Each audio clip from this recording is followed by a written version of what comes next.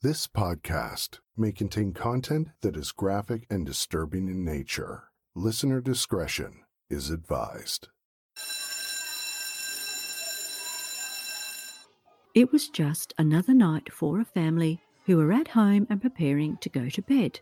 The two children were asleep and their parents had just finished their showers. Then there was a knock at the door, which would forever change the lives of the four people in the house.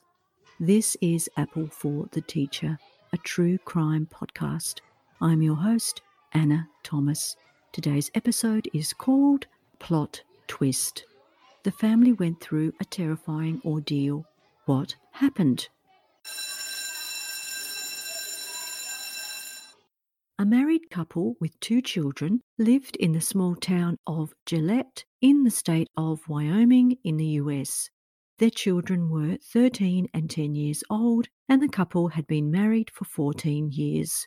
She was a high school maths teacher and worked at the Campbell County High School and was pursuing a master's degree in education administration. The town of Gillette, where they lived, was a coal mining town. Her husband worked at the coal mine as an accountant. In recent times, there had been rumours that some of the staff at the mine would be laid off. And that's when the mine received a very strange phone call from a person making threats if people lost their jobs. Then one day, the teacher noticed a strange man near her house. He was dressed in overalls and wore cowboy boots and had wire-rimmed glasses on. She decided to speak to her neighbours about the man and asked whether they had seen him too, but they hadn't. She never saw him again, so thought nothing more of it. It was then a Friday night in 1998 when the couple went out to a sports bar with some friends. After they got home, it was quite late, so they got ready for bed. Their children were already asleep, and that's when they heard a knock at the door. The husband answered the door, and their lives were changed in an instant. A man wearing a dark ski mask forced his way in. His wife was in another room, but heard an argument. She then walked in on the men arguing about something to do with the coal mine where her husband worked. The situation soon got out of control as the man produced a knife and started stabbing her husband. She tried to flee, but he grabbed her, and she was then subjected to a sexual assault. He then bound her hands together and also went into the children's bedrooms and tied them up as well. The man then forced her into her pickup truck and they drove off. Terrified, she knew she had to try to get out of the vehicle and took her opportunity when the car came to a stop. She escaped and ran down the road until she found a drainage culvert and hid from the man. Her heart was pounding with fear that at any moment he would find her. However, he didn't, and she stayed hidden for hours until about 5 a.m. in the morning. That was when two people were driving along the road and saw her truck on fire. The man had set it alight. They called for police and the fire service, and when they arrived, she then appeared from her hiding place. She was hysterical as she recounted to the police what happened. A search was done of the area, but the suspect was not located. After the police were dispatched to her house, they found a devastating scene. Her husband was dead and the children were still tied up, but they were okay. She was taken to the hospital and given a sexual assault test, and she was also treated for a cigar burn on her back. She was then taken to the police station and gave her account of what happened. She said she thought the man was Hispanic, that he had stabbed her husband and then raped her. The children were then tied up and he abducted her in her own truck, but she was able to get away. The police soon became aware that her account didn't match the crime scene. They had found her husband with stab wounds, but it was also clear that he had also been shot. However, she never mentioned anything about the intruder shooting her husband. The police then did a gun residue test on her hands and clothes. Meanwhile, she had gone away to visit a friend later on that same Saturday, but called the police with some further information. She admitted that her husband had been shot, but that the intruder had forced her to shoot her husband. So She said if the gun residue was found to be hers, then this was the reason why. The police then turned their attention to interviewing people at her school, and they were made aware of rumours that the teacher had been having an affair with the school principal. They wanted to interview him, but he had been away at a conference that weekend. However, after getting a search warrant, they found a gun at his residence, which was right across the road from the teacher's house. By now, the police had serious concerns about the story the woman had given them. Firstly, her initial story of not knowing her husband had been shot didn't add up. How could she not have heard the shots in the house? She then later says she was forced to shoot him by the intruder. So, looking at the timeline again, he is shot dead on Friday night, and later on the Saturday, she goes to stay with friends. On the Sunday, the police contacted her and told her that they had found the gun at her principal's house across the road. They also informed her that they wanted her to come to the police station for some further questioning. Then, later on that Sunday, the police received the news that the teacher had shot herself dead. Up until that point, the police were aware of the inconsistencies in her story, and after further investigations, they determined that she had concocted the entire murder abduction story. Here is what they concluded. After interviewing the principal, it was determined that they indeed had been having an affair for 4 years. He would actually spend time at the couple's house with the three of them socializing together, with her husband oblivious to the affair. She also had a key to the principal's house. He had been away that weekend, but said he knew nothing of her plan to kill her husband. He admitted that he was in love with her. The police believed the motive for the murder was that she feared if he found out about the affair that a divorce would then ensue. She was fearful of losing custody of the children. Her husband himself had divorced his first wife and gained custody of his daughter, and she may have feared the same thing happening with her children. The children were also interviewed, and they stated that even though the intruder had a mask on, that they recognised it was their mother. When she tied them up, they just thought it was a game and went along with it.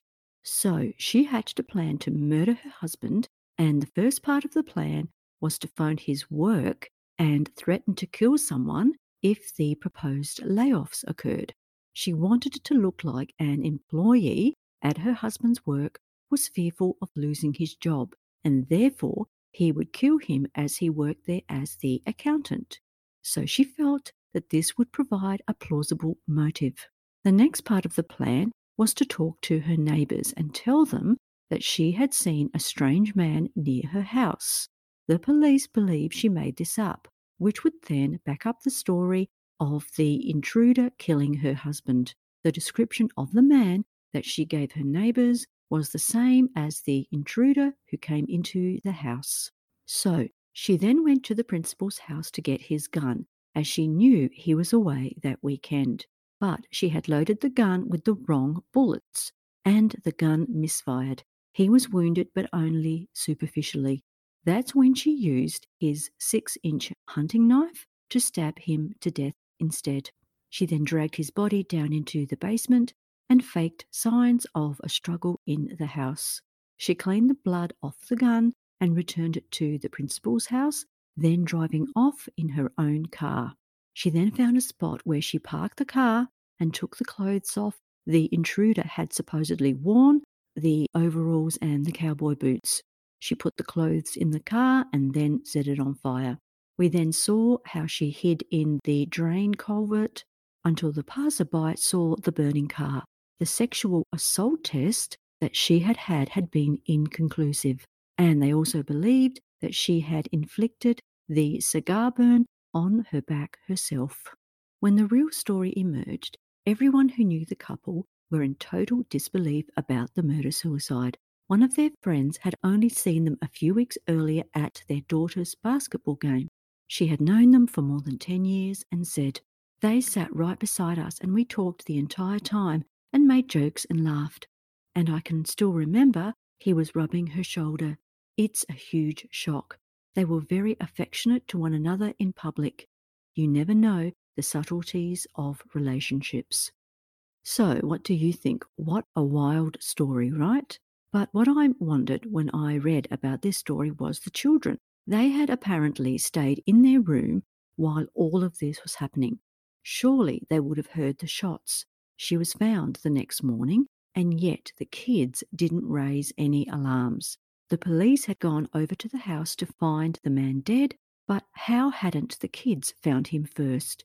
Perhaps she tied them to some furniture so that they couldn't come out of their room. But what an awful thing to have to go through. Yes, at first they thought it was a game, but not after being tied up for hours and hours and then into the next morning. Can you imagine how they must have been feeling? She didn't want to lose her kids, yet she puts them through this. It just does not make sense. Now they have no father or mother. Stories like this one that involve kids and relationship issues are certainly not uncommon. But as a true crime listener, it totally floors me how many cases there are of stories like this involving the murder of spouses for the sake of wanting custody of the children. But as we have seen, she made a totally useless murderer. Her plan was so poorly thought out, but so sadly, those poor children now have to pay the price. How can you really love your children and do that to them? She must have had a warped sense of thinking that killing her husband showed how much she loved her children and didn't want to lose them.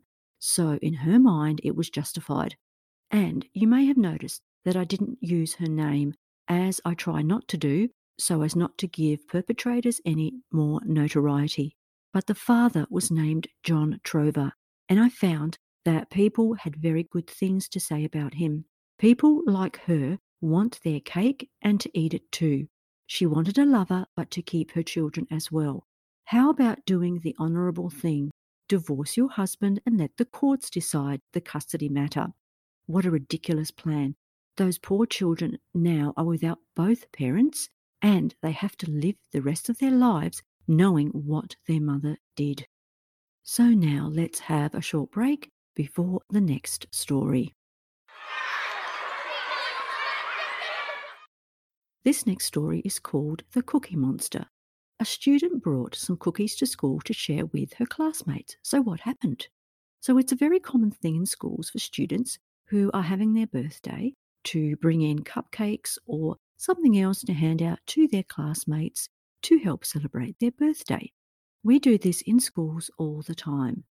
This story involved a girl who brought some cookies to school to share, and you will now hear an account from a mother of a student who explains what happened. So, this is definitely one of the weirdest incidents that I've been involved with in my life. Back in October 2018, my family and I were on vacation at Disneyland.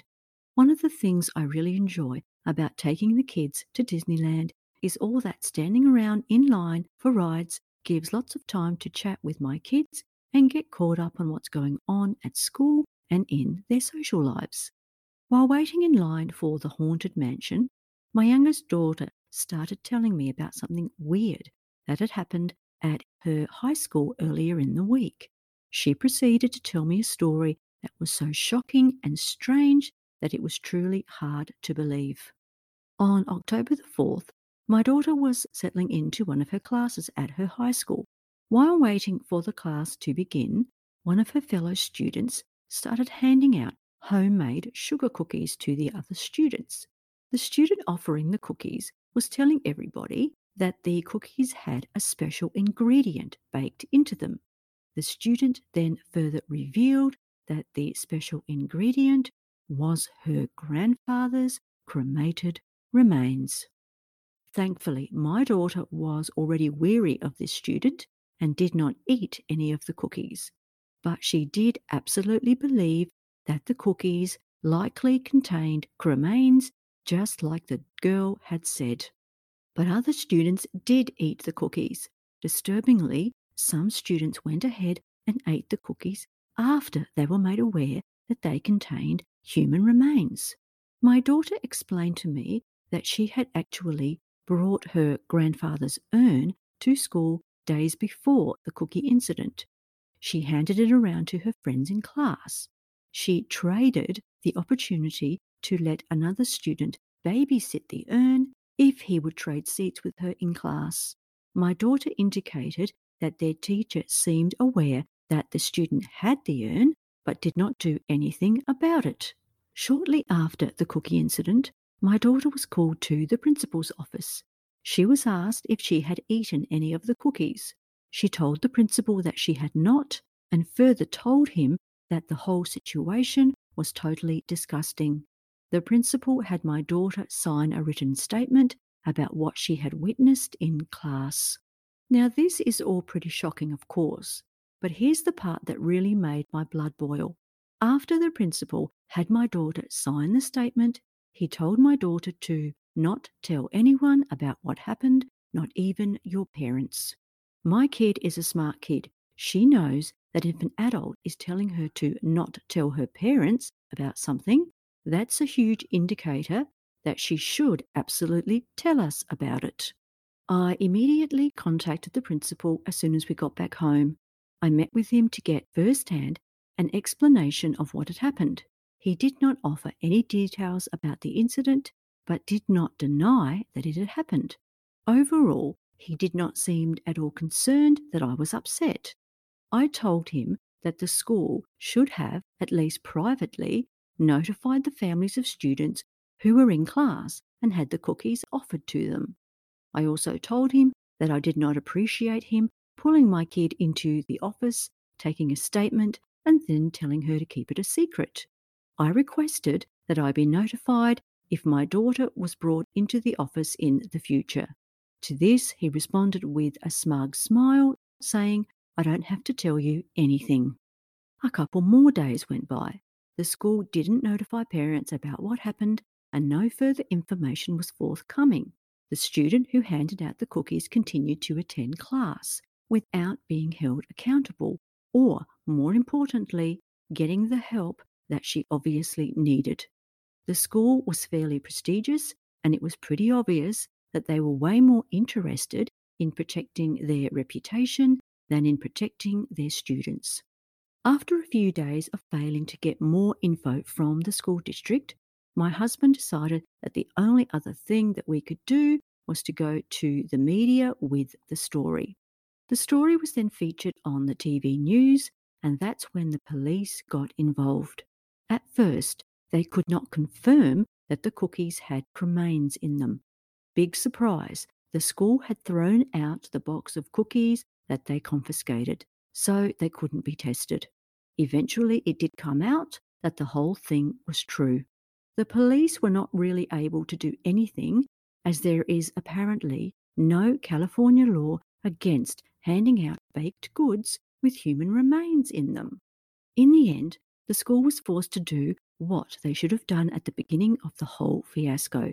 They released a statement acknowledging the incident, reassuring parents that the cookies were not harmful and that they were dealing with the situation.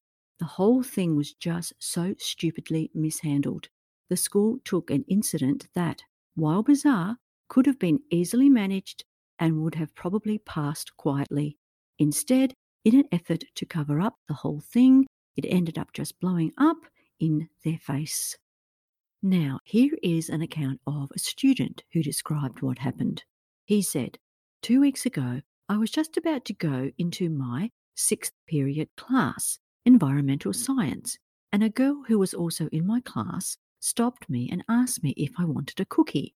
And I knew her, so I figured, it's a cookie, why not? The boy said, so I took a bite.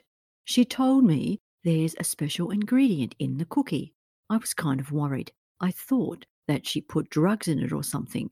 So I asked her if, is this a weed cookie or something? And she said no. She said it was her grandpa's ashes. And then she kind of laughed. And I was kind of horrified. But class was about to start, and I wasn't exactly sure what to do. So I held the cookie in my hand, and I walked into the class, and right when we got there, we were supposed to have 40 minutes of work time, and we weren't allowed to move or get out of our seats. So I had the cookie with me while I was working. I wasn't sure what to do. The taste itself wasn't any different, but if you ever ate sand as a kid, you can feel it crunching between your teeth. So there was a tiny bit of that. The percentage that was ashes was very, very small. So overall, it was like a regular sugar cookie. I looked in the middle of it, and there were a few tiny grey flecks. I asked her if she was serious, and she said yes, and I believed her. She had mentioned her grandfather's ashes before. She once offered me her grandfather's ashes if I would switch seats with another kid. I didn't believe her, and then she pulled out the urn. Normally, if it was someone else, I would not have believed it, but I definitely believed her. So then the police got involved and investigated what happened. Here is the police statement. They're juveniles, and it's not a heinous or serious crime. There was no public health risk either. We really don't think it fits into any crime section. However, they looked into a law which dealt with mishandling human remains, but they decided that this law didn't apply to the cookies. Ultimately, the police decided to let the school handle the matter.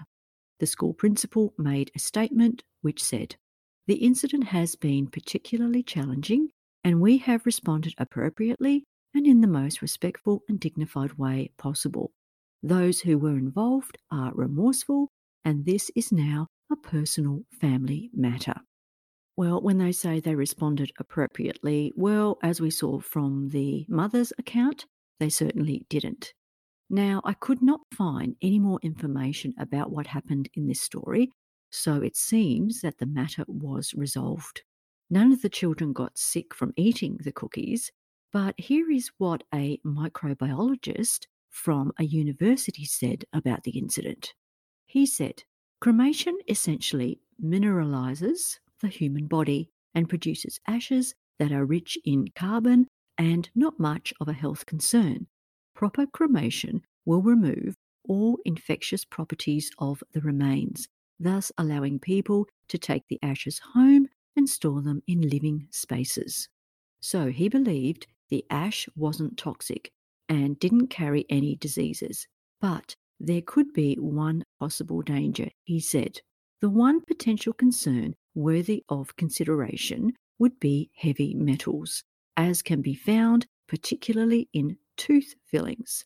However, he went on to say that these metals are often removed from the ashes after cremation, and that you would also need to consume a lot of these heavy metals for them to pose a significant danger. So now, while I was researching this story, I came across another incident which occurred at a kindergarten in China. A father received a call from his child's kindergarten saying that his child had vomited and fainted. When he arrived, he found his son unconscious, and he also noticed that other children were sick too. He said the vomit was all over their pants. There were other children who were also throwing up, and they looked pale. In total, 25 children became sick, forcing the authorities to do a thorough investigation. And it was found that all of the children had eaten porridge that morning. After testing the porridge, it was found to contain nitrate. Nitrate is toxic and a likely carcinogen, which is used in fertilizers, food preservation, and even munitions and explosives. At high levels, it can stop the human body from properly absorbing oxygen. So it seemed that someone had deliberately poisoned the porridge, and the police were finally able to apprehend a teacher at the kindergarten. She confessed, saying the motive was due to an argument with another colleague regarding student management issues. So she decided to poison the children in the colleague's class. The police were also alerted to the woman's previous history of trying to poison her own husband. She had poured nitrate into his drink, but he had been okay. All of the children eventually recovered, except for one boy who had remained in hospital for 10 months, and he eventually succumbed to the poison. The woman was found guilty and sentenced to death. The judge said, Wang Yun's criminal motives are despicable. Her viciousness is extremely deep. Her criminal methods and plot are extremely bad, and the consequences are particularly serious, and she should be punished severely in accordance with the law. As we have seen in this podcast, schools are often the target of various types of criminal acts, and shootings seem to be the preferred method to inflict harm to large numbers of people. However, in China, school shootings are almost non-existent due to the strict firearms laws. So in China, attacks on schools are often done through other weapons such as knives, cleavers, and hammers. But as seen in this story, poisoning is also another method used. Then, in another incident at a kindergarten in China, some children began to suffer from severe convulsions and started foaming at the mouth. Investigations found that yogurt they had eaten had been laced with rat poison. The owner of another kindergarten had deliberately poisoned the yogurt, intending to harm the students at the rival kindergarten. There was intense competition in China for kindergartens to attract students to their schools, and this was the motive for the poisoning, to tarnish the reputation of the school, and therefore was simply a pursuit of profit. 2 children ended up dying. But the way the poison found its way to the students was very bizarre. The accused put the poison in a bottle of yogurt and then into a bag that contained school supplies. The bag was then left on the street near the competitor's school. The grandmother of one of the children who died saw the bag and took it home, giving it to the 2 children. The grandmother herself had ingested some of the yogurt and was taken to hospital but recovered. How strange is that the grandmother just found this bag on the street? Why did she take it? Perhaps they were poor, and it didn't seem to be a very efficient way to try to poison people by leaving it on the street. But then again, we can see that it worked. So the question that needs to be asked is, why is there such intense competition between kindergartens? It's due to the insufficient investment in public kindergartens, which has led to a shortage of vacancies. So then private kindergartens were set up to fill the void, but many don't have enough money to hire qualified teachers, so therefore they can't attract enough students. As we have seen throughout the podcast, schools have been targeted for a number of reasons, mainly through shootings and knife attacks, and usually because certain individuals have a gripe against others or the government, or as a way to inflict pain on others as they had inflicted on them. But these stories showed another method used, that of poisoning. And this theme will continue into the next episode. So now let's preview the next episode. It's called What's Your Poison? The school students got sick with a mysterious illness. What was it? And to end this episode, I will leave you with this quote. Sometimes I think about skipping school, but then I remember that I'm the teacher. Bye for now, and remember to be a good apple.